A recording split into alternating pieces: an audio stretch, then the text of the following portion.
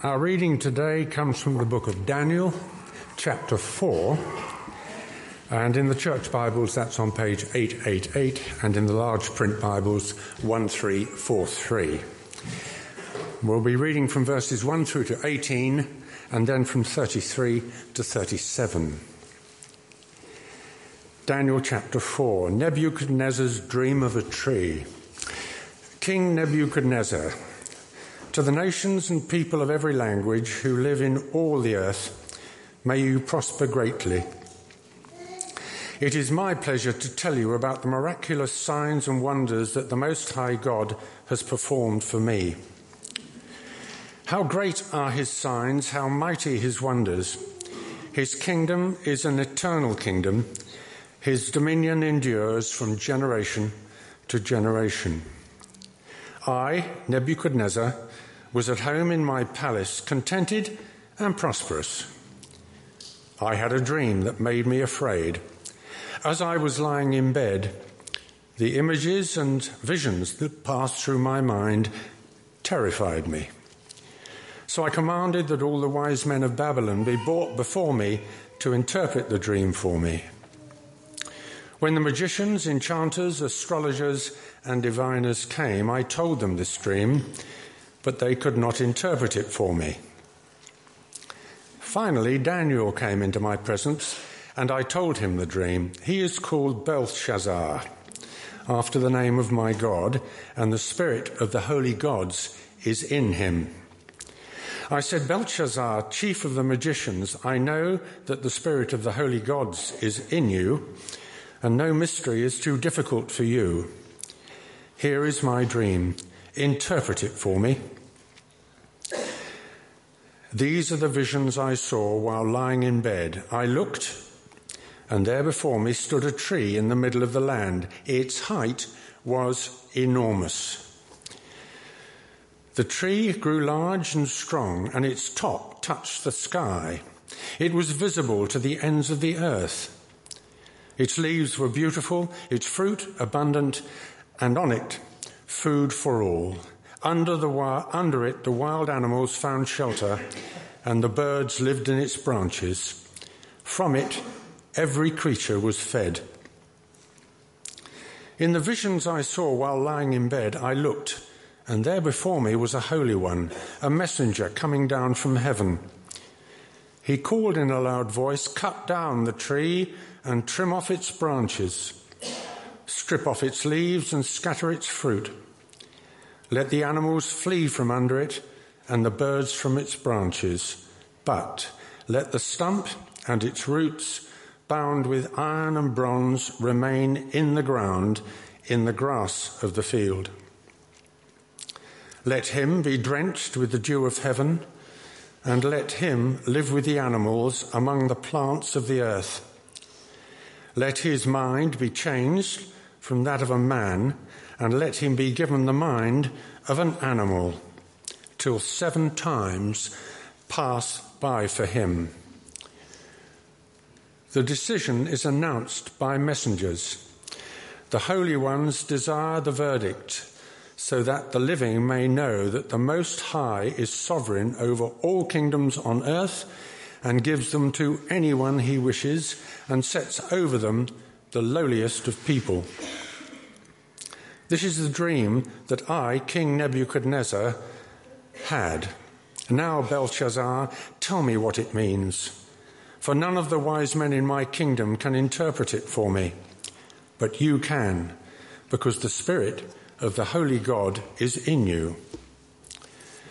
Daniel then proceeds to interpret the dream, and subsequently the dream is fulfilled, and we continue the reading on verse 33.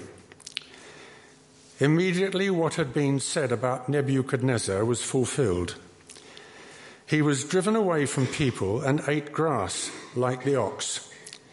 His body was drenched with the dew of heaven until his hair grew like the feathers of an eagle and his nails like the claws of a bird.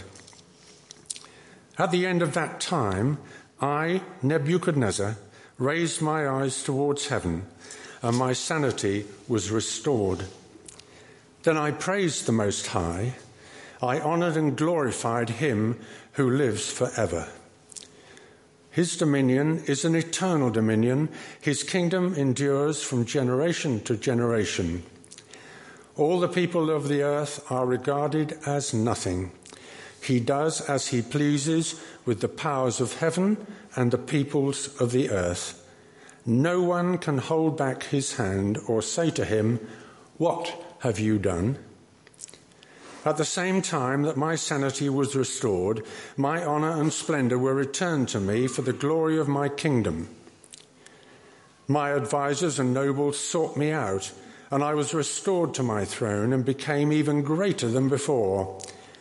Now I, Nebuchadnezzar, praise and exalt and glorify the King of heaven, because everything he does is right, and all his ways are just. And those who walk in pride, he is able to humble. May the Lord add his blessing to that reading from his word. Thank you, Tom. Good morning, everyone. It's great to see you this morning, and a particularly warm welcome if you're here visiting or you've been away through the summer. It's great to have you here. We're continuing our series in the book of Daniel. We're in chapter 4. This little series will go on until the end of chapter 6, and then hopefully we'll return to it, God willing, later next year. But we're in chapter 4. Another great chapter. So let me pray, and then we'll dive in and have a look at it together. Heavenly Father, we read in your word that you oppose the proud but give grace to the humble. So I pray this morning by your Spirit you would oppose the pride that lies within each of us, and by your Spirit grow within us the grace that makes us more like Jesus. Thank you for this amazing passage, and where it's difficult to understand, please give us eyes to see the truth that's hidden within it. And please, most of all, with the things that we learn together this morning, shape our lives and make us humble this week. Amen.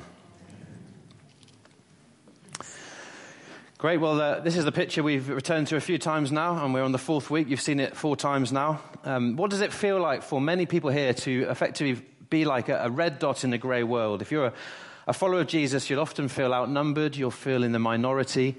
It's often not easy.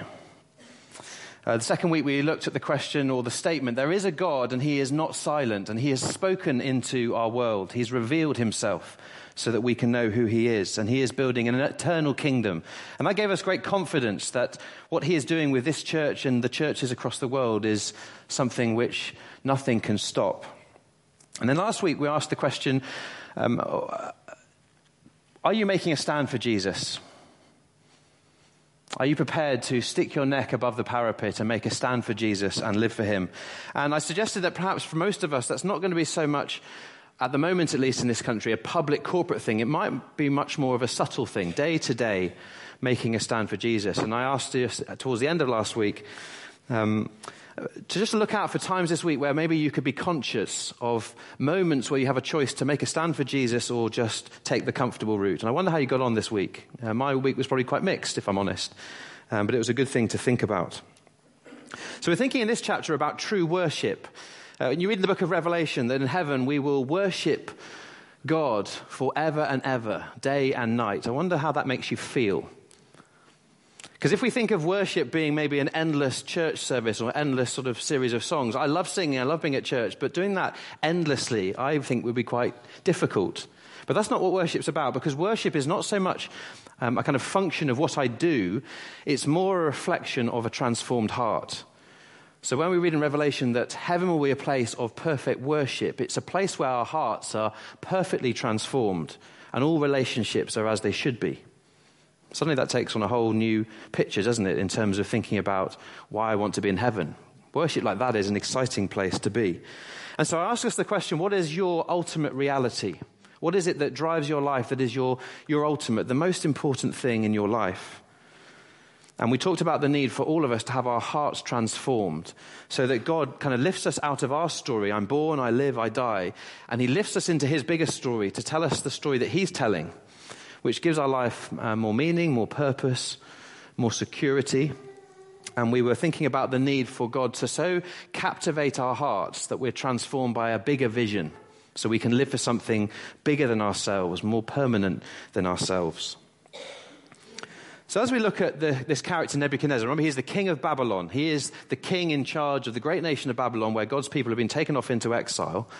As we look at Nebuchadnezzar, we kind of get a glimpse. Has he been transformed? So come with a few examples with me to Daniel. We looked at this one last week, chapter 2, verse 47. The king said to Daniel, "Surely your God is the God of gods and the Lord of kings." And you're thinking, well, has he been converted? We looked at this last week. And the answer was no, because you get to the beginning of chapter 3, and he builds this great big statue. Remember, 90 foot tall, that's as high as an 8-story building. And he says to everyone, come and worship this image that I have made. So Nebuchadnezzar's heart clearly hasn't been transformed. Then last week, let's ask the question again. Has he been converted? Chapter 3, verse 16. He starts off when he throws these 3 men, Daniel's friends, into the fiery furnace, and he kind of mocks them and says in verse 16, who's going to be able to save you? Sorry, it's not verse 16, it's 15, thank you. What God is able to rescue you from my hand? And then you come on to verse 29, and we read, "Therefore I decree that the people of every nation and language who say anything against the God of Shadrach, Meshach, and Abednego be cut into pieces." So he's changing his mind. He then says, no other God can save in this way. But then you get to chapter 4, and he makes this great declaration again. How great are his signs. This is speaking of the living God. How mighty his wonders. His kingdom is an eternal kingdom. His dominion endures from generation to generation. But then, as you get through our reading, chapter 4, verse 18, notice what he says. Speaking to Daniel, he says, "You can understand my dream because the spirit of the holy gods is in you." So he hasn't yet understood. He still believes there are lots of gods. He believes Daniel's just got the spirit of one of the gods, maybe of all the gods of Babylon. So Nebuchadnezzar's having an experience of God. He's learning something, but his heart hasn't yet been changed. And we're going to see what his problem is. And really, to sum up Nebuchadnezzar's problem, he sees himself as a self-made man in a self-made world. Have a look at chapter 4, verses 4 to 6. And I put on the screen there, and I've highlighted all the references to I, my, me. Nebuchadnezzar feels like he is a self-made man in a self-made world. And his world is his story that we looked at a few weeks ago. All that he sees is his world, and everything focuses around him. And in these few words here, we see so many different examples of him being at the center. Well, let's come to our passage, and we're going to look at it in 4 ways. First of all, I just want us to see what this vision is that Nebuchadnezzar has. Notice verse 4. He starts off being very contented. Here's the king who's got everything, and he's in his palace, and he's probably thinking, this is another day, and I love my life because I'm in charge of everything. But then verse 5 tells us he became very afraid. And what's made the difference from being contented to being very afraid? God has spoken into his life, and it has rocked his world. He's had this dream that's completely shaken him to the core. He was contented, he's now afraid because God has spoken. We looked at it week 2, didn't we? There is a God, and he is not silent. And what's in this vision? Verse 10, there's this enormous tree. He says, "I looked, and there before me stood a tree in the middle of the land. Its height was enormous." Notice verse 12, it was a beautiful tree and very abundant. And then in verse 13 and 14, this messenger, or this holy one, calls out and says, this great tree that you've seen in your dream is going to be cut down. It's going to be stripped of its branches, and all the fruit is just going to be scattered everywhere. And then you read in the middle of verse 15, "Let him," which is a little indication that whatever's going on in this dream is a picture of a person. This great tree is a picture of a person. And what does it say in this vision? "Let him be drenched with the dew of heaven, and let him live with the animals amongst the plants of the earth. Let his mind be changed from that of a man, and let him be given the mind of an animal till 7 times pass by for him." And your mind's probably going, what is all this about? This is weird.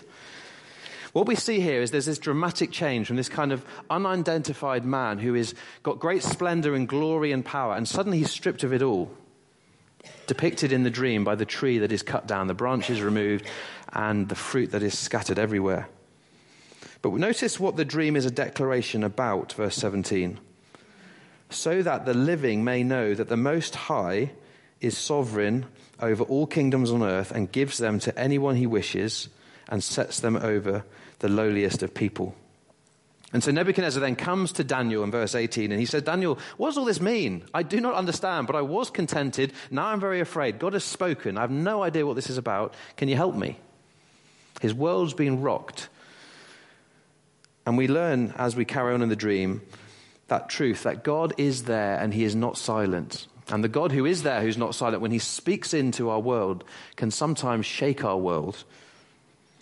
Now just take a step away from all this kind of bizarre imagery. Think about how dreams work. Dreams fill our minds, don't they, with a great vision. They kind of paint a big picture.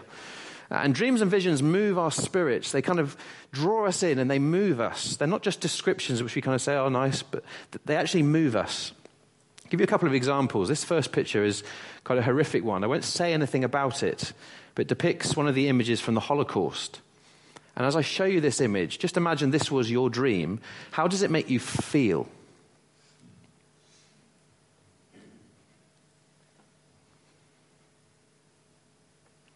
Do you see what a picture can do? You look at that picture and it stirs your emotion. We're all thinking different things to the extent that we understand what was going on.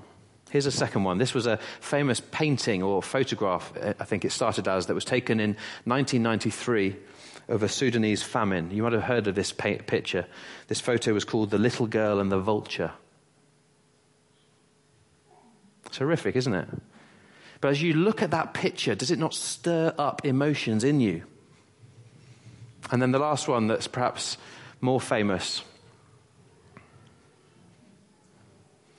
The point of a vision or a dream is it stirs emotions. It expresses truths in a way that maybe just written prose can't. It moves our spirits to engage with what is going on. And that's exactly what happens here with Nebuchadnezzar. God is wanting to speak very powerfully into his life. So he gives him this bizarre dream that kind of rocks his world. And he's thinking, what is it all about?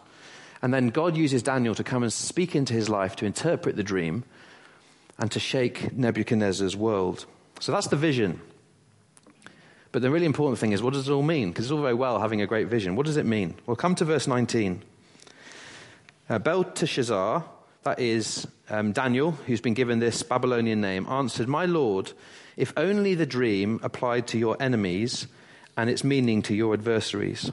The tree you saw, which grew large and strong with its top touching the sky, visible to the whole earth with beautiful leaves and abundant fruit, providing food for all, giving shelter to the wild animals, and having nesting places in its branches for the birds. Here it comes, verse 22. Your Majesty, you are that tree. Suddenly Nebuchadnezzar is frozen. What is going on? You have become great and strong, he goes on. Your greatness has grown up until it reaches the sky, and your dominion extends to distant parts of the earth. And we saw that, didn't we, last week, with this great image, 8 stories high, that Nebuchadnezzar invited the whole world to come and worship. He felt like his dominion did extend to the ends of the earth. He felt like he was the king of everything. But his world is rocked where God speaks through Daniel to him and says, Nebuchadnezzar, you are that tree that was cut down. And suddenly in his all his greatness, he's feeling very, very small and insecure. And then Daniel continues to drop the bomb, verse 24. He says, Your Majesty, and this is the decree the Most High has issued against my lord the king. This is where it gets difficult for the king. You will be driven away from people and will live with wild animals. You will eat grass like the ox and be drenched with the dew of heaven. So this is a picture of this great king coming from a great palace, and suddenly now he's going to be living a kind of wild, unsheltered existence with the animals. Huge change. 7 times will pass by for you. That's just a reference for a set time that God only controls. A set time will come until you acknowledge the Most High is sovereign over all the kingdoms on earth and gives them to anyone he wishes. The command to leave the stump of the tree with its root means that your kingdom will be restored to you when you acknowledge that heaven rules. Therefore, Your Majesty, be pleased to accept my advice. Renounce your sins by doing what is right and your wickedness by being kind to the oppressed. It may be then that your prosperity will continue. This great king who feels like he's the king of the whole world, but God, who is not silent, speaks into his life, wakes him up, and he suddenly feels his heart is arrested. What is going on? And he's told that he is this great tree that's going to be cut down. This dream is telling this great king that there's only one sovereign, there's only one Most High. And before, where he's declared of Daniel, the spirit of the gods is in you. He hasn't understood there are not lots of gods. There is one God, and he is Daniel's God. And Nebuchadnezzar has now come face to face with him. He thought he was a self-made man in a self-made world. And often you and I can feel like self-made people in a self-made world. And as we look at the story of Nebuchadnezzar, it's very humbling, because we recognize that we were never created to be Lord of our own lives. And we recognize that we can't be Lord of our lives, because there's only one sovereign. Have a think about the Christian gospel, the good news of how you and I, who've been cut off from God, can know God again through Jesus, how we can be forgiven, how we can enter into a new relationship with God. The gospel at its very heart is a declaration that Jesus Christ rules. He smashed death to pieces when he died and then rose again. Jesus Christ rules, and the gospel declares that he is king. The gospel, too, is a great declaration that the penalty for your sin and my sin has been paid for.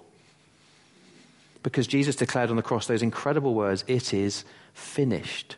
It's an amazing declaration of his lordship.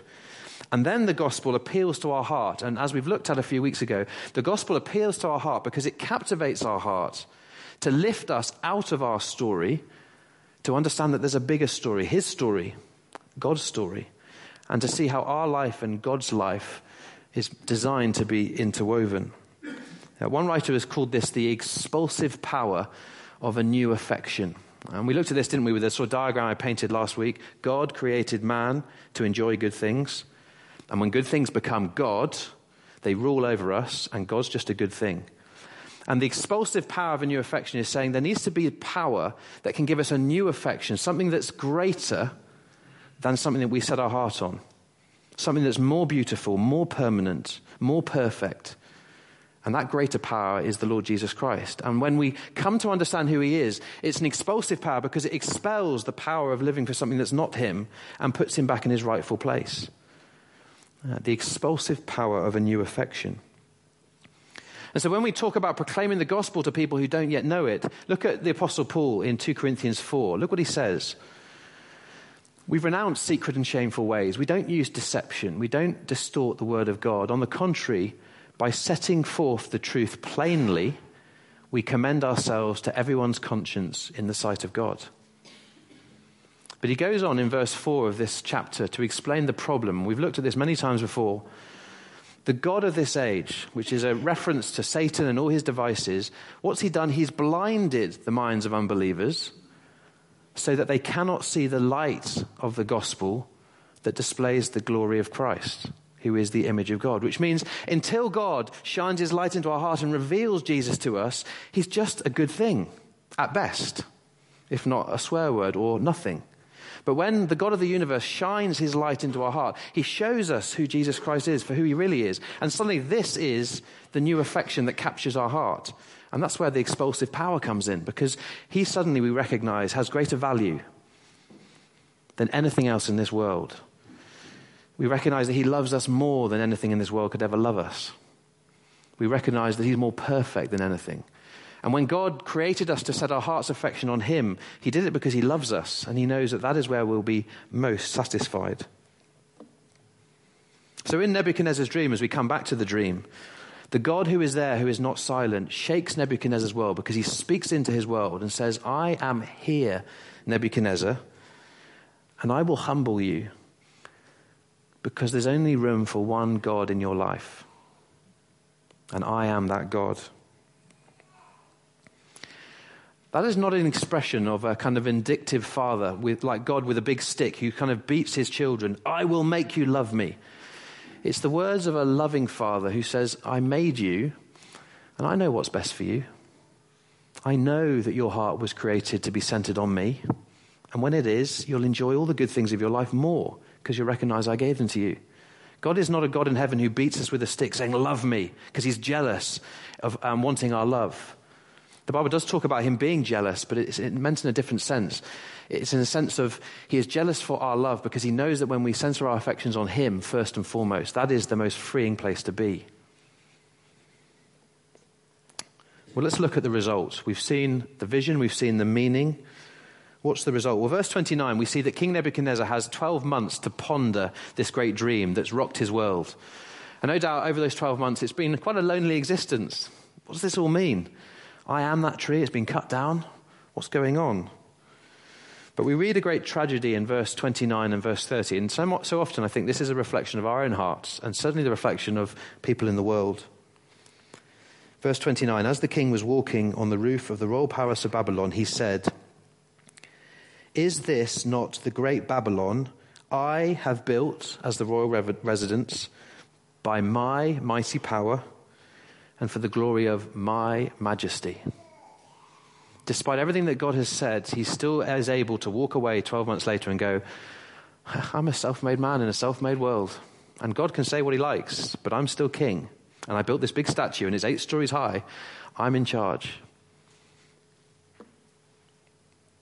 Don't forget, Babylon was impressive. We looked at this in week 1. The Hanging Gardens of Babylon, one of the ancient wonders of the world. It was an impressive place. Of course it was. But Babylon was Nebuchadnezzar's place, and he had built it, and he ruled over it, and nobody, including the living God, was going to strip that authority from him, or so he thought. But then we see that actually there is only one God, and it's not Nebuchadnezzar, because the warning he gave to him comes true in verse 33. Immediately, what had been said about Nebuchadnezzar was fulfilled. He was driven away from people and ate grass like the ox. His body was drenched with the dew of heaven, until his hair grew like the feathers of an eagle and his hands like the claws of a bird. It's pretty bizarre what's going on, isn't it? But remember, this is a big picture that's telling a story. He's suddenly taken from this place of pride where he says, I'm a self-made man in a self-made world, and he's suddenly humiliated because his existence now is living amongst the animals, eating what the animals eat, looking like what the animals look like. This is not a place of dignity. This is not a place of freedom. This is not a place of happiness. But God, in his loving judgment, takes this one who fails to recognize the Most High God and in a sense makes him the very lowest. Gives him what he wants. If you don't recognize me as Lord, you be Lord. But this is where you end up. So think about this for a minute. What is one thing that you and I share in common with the animal kingdom? Flesh and blood. We are animals. But there's something very significant that we do not share with the animal kingdom, which is why we read in the book of Genesis, when God created everything, it was good, it was good, it was good, it was very good when he created you and me. Because you and I are made in the image of God, which means that we are flesh and blood, but we also have a soul. And God's Spirit is at work in the people he has created to make us more like him.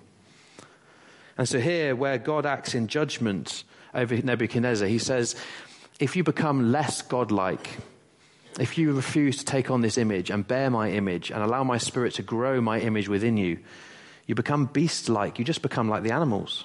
You're just another created thing. And that's an awful place to be, because God created you and me to be different, and he set his affection on you and me, made in his image. And we saw this last week, didn't we? I think this is one of the most important passages you'll read anywhere in the Bible, because it describes what goes on in all of our hearts when we say, I'm a self-made person in a self-made world. That kind of thinking, Paul says, is futile. And it comes from foolish hearts that have become darkened. And here's where it really kicks against the world, and perhaps against my heart and your heart. They became fools. Paul is saying, you are foolish if you set yourselves up against the living God. But they're the words that come later, words we didn't look at last week. Chapter 1 of the book of Romans, verse 24. And you read these terrible words, God gave them over to. When we refuse to acknowledge that God is the Most High, what he does is he gives us the desire of our heart. He says, okay, I will give you over to the desires of your own heart.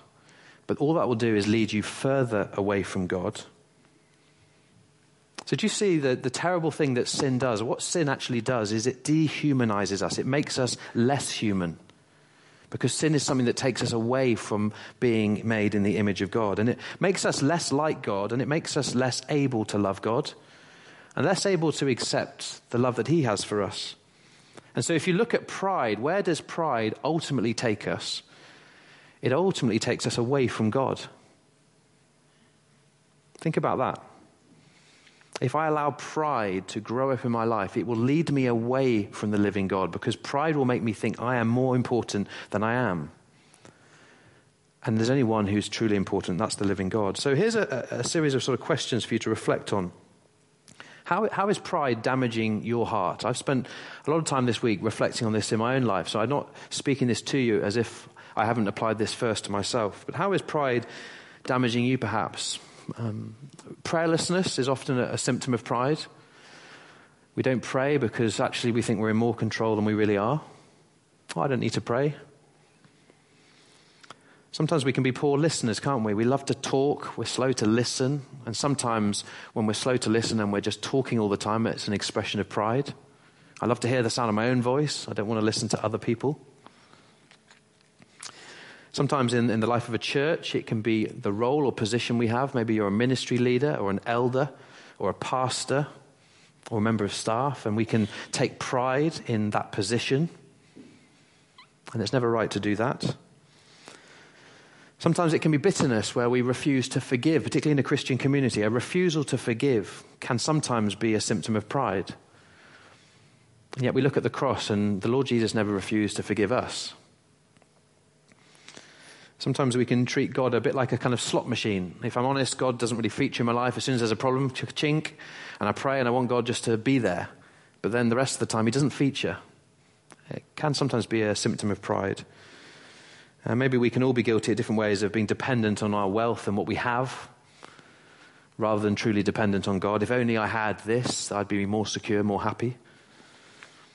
Just different ways that pride can damage, and we just need to be careful and spend some time honestly thinking, how does pride exhibit in my life? Because I'm sure it's something we're all guilty of. I've asked Jane Goldsmith, just from where she's seated, to read a prayer. This is a prayer about pride by a lady called Beth Moore, who's a wonderful teacher, and she's written a great little book called Praying the Scriptures. I've just taken some sort of excerpts from this book and from this particular chapter. Just allow Jane's words to reflect in your own heart as she reads. Thank you, Jane. Father, according to your word, in their pride the wicked does not seek you. In all their thoughts there is no room for you. Please help me to always make room in my thoughts for you, God. Don't allow me to continue on in pride that stops me from seeking you. Keep me Christ-minded, always casting my cares upon you. Father, please help me to have a healthy fear of you that destroys pride and arrogance. Put a guard at the door of my mouth, that I would not hurt others by my arrogance or pride. Father, you're teaching me that pride only breeds quarrels, but wisdom is found in those who take advice. Help me to see my pride when I am quarrelsome. Help me to have a teachable heart. Lord, humility is casting all my cares upon you, for you care for me. It is recognizing I am not almighty or all-powerful, that I have a need for you and your guidance and help. Please help me not to be too proud to ask for help from you or from others. Father, your word says that pride hardens the heart. Your desire for me is that I be tender-hearted and that my gentleness would be made known to all. Please melt any hardness in my heart. Expose any bitter root so that I may repent of it. Fill me with your love and gentleness and peace, that I can be loving to others. Pour out your mercy and grace upon me, O Lord, that I can be this kind of person. Change my heart to be like yours, Father. Amen. It's a wonderful prayer, isn't it? Perhaps I might send that to Helen and she could send it around to people in the church, and we can spend more time this week reflecting on those challenging words. This chapter has been sort of heavy. It's a difficult chapter. It's very challenging. But I want to end on a note of hope, and the chapter does that, and that's the wonderful thing that the gospel gives us. Hope. Have a look at verse 34. In the end of that time, I, Nebuchadnezzar, raised my eyes towards heaven, and my sanity was restored. Isn't that a lovely picture? I was a self-made man in a self-made world. This was my Babylon. I was in control. But when God, by his grace, transformed my heart, it lifted me out of myself, and I was able to raise my head to heaven and maybe begin to see God for who he really is. There's this, at least a beginning of a true heart transformation going on in Nebuchadnezzar. And then we see that verse 34, I praised the Most High, I honored and glorified him who lives forever. His dominion is an eternal dominion, and his kingdom endures from generation to generation. So if pride takes us away from God and turns us in on ourselves, what God's grace does is it turns us out of ourselves and brings us back to God. And that's the grace that only the cross of Jesus can achieve in our life. Pride takes us away from God and turns us in on ourselves. But the gospel of grace will lift us out of ourselves and turn us back to God. And that is where we have hope, friends. All the peoples of the earth, verse 35, are regarded as nothing. So here Nebuchadnezzar begins to see that he is a creature, not the creator. He's not a self-made man in a self-made world. He's God's made man in God's world. And then he goes on, he says, God does as he pleases with the powers of heaven and the peoples of the earth. No one can hold back his hand and say to him, what have you done? That's a remarkable thing for Nebuchadnezzar now to say. But he recognizes that he's not Lord of his life. And then I love the phrase you get in verse 37. Now I, Nebuchadnezzar, praise and exalt and glorify the King of heaven, because everything he does is right and all his ways are just. Those who walk in pride, he is able to humble. They're wonderful words, aren't they? And they're challenging words to us. And the funny thing in this story is that next week, as we go into chapter 5, we meet the king that succeeded Nebuchadnezzar. We don't actually find out ultimately what happens to Nebuchadnezzar, but we've seen him on a journey, and perhaps he has been truly converted and there's been a genuine heart transformation. We don't know. But I think maybe that's deliberately left to us to think, what happened to him? Maybe for us to reflect on his life and go, so what's happened to me? Have I been truly transformed by the grace of God? To close and to help us to look at the humility of our Lord Jesus, through whom this transformation can take place, would you just turn forward in your Bible to the book of 1 Timothy? I'm just going to look at a couple of verses together as I close.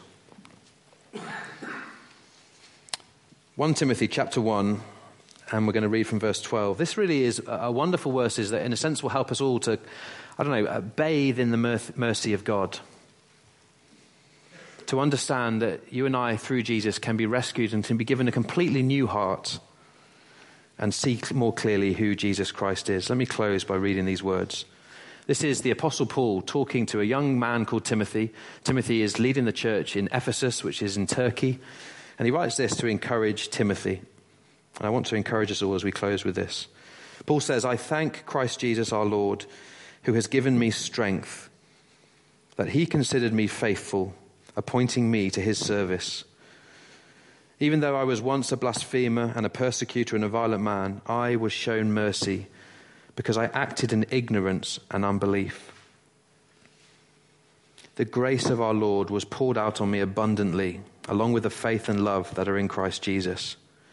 Here is a trustworthy saying that deserves full acceptance. Christ Jesus came into the world to save sinners, of whom I am the worst. But for that very reason I was shown mercy, so that in me, the worst of sinners, Christ Jesus might display his unlimited patience as an example for those who would believe on him and receive eternal life.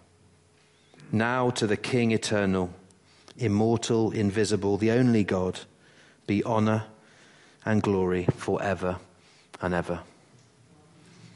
Friends, that is the gospel, and it's the gospel that lifts us out of ourselves and turns us away from a life of pride and begins to grow within us all greater humility. Let's pray and ask that God would indeed begin and continue that work in us all. Father, your word says that you oppose the proud, and we saw in this chapter how in love you oppose the pride of Nebuchadnezzar. Lord, in a moment of quiet, we all want to reflect and just acknowledge in our own hearts those areas of our life where we are conscious of being proud, and we ask for your forgiveness for these things. The Bible says if we claim to be without sin, we deceive ourselves and the truth is not in us. But if we confess our sins, he is faithful and just and will forgive our sins and cleanse us from all unrighteousness.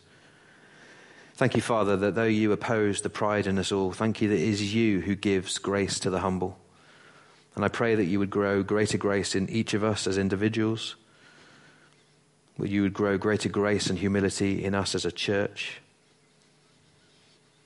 And we thank you that there is great hope at the end of this chapter, that when you work in our hearts and show us who you are, you lift our eyes out of ourselves and we fix our eyes on the living God.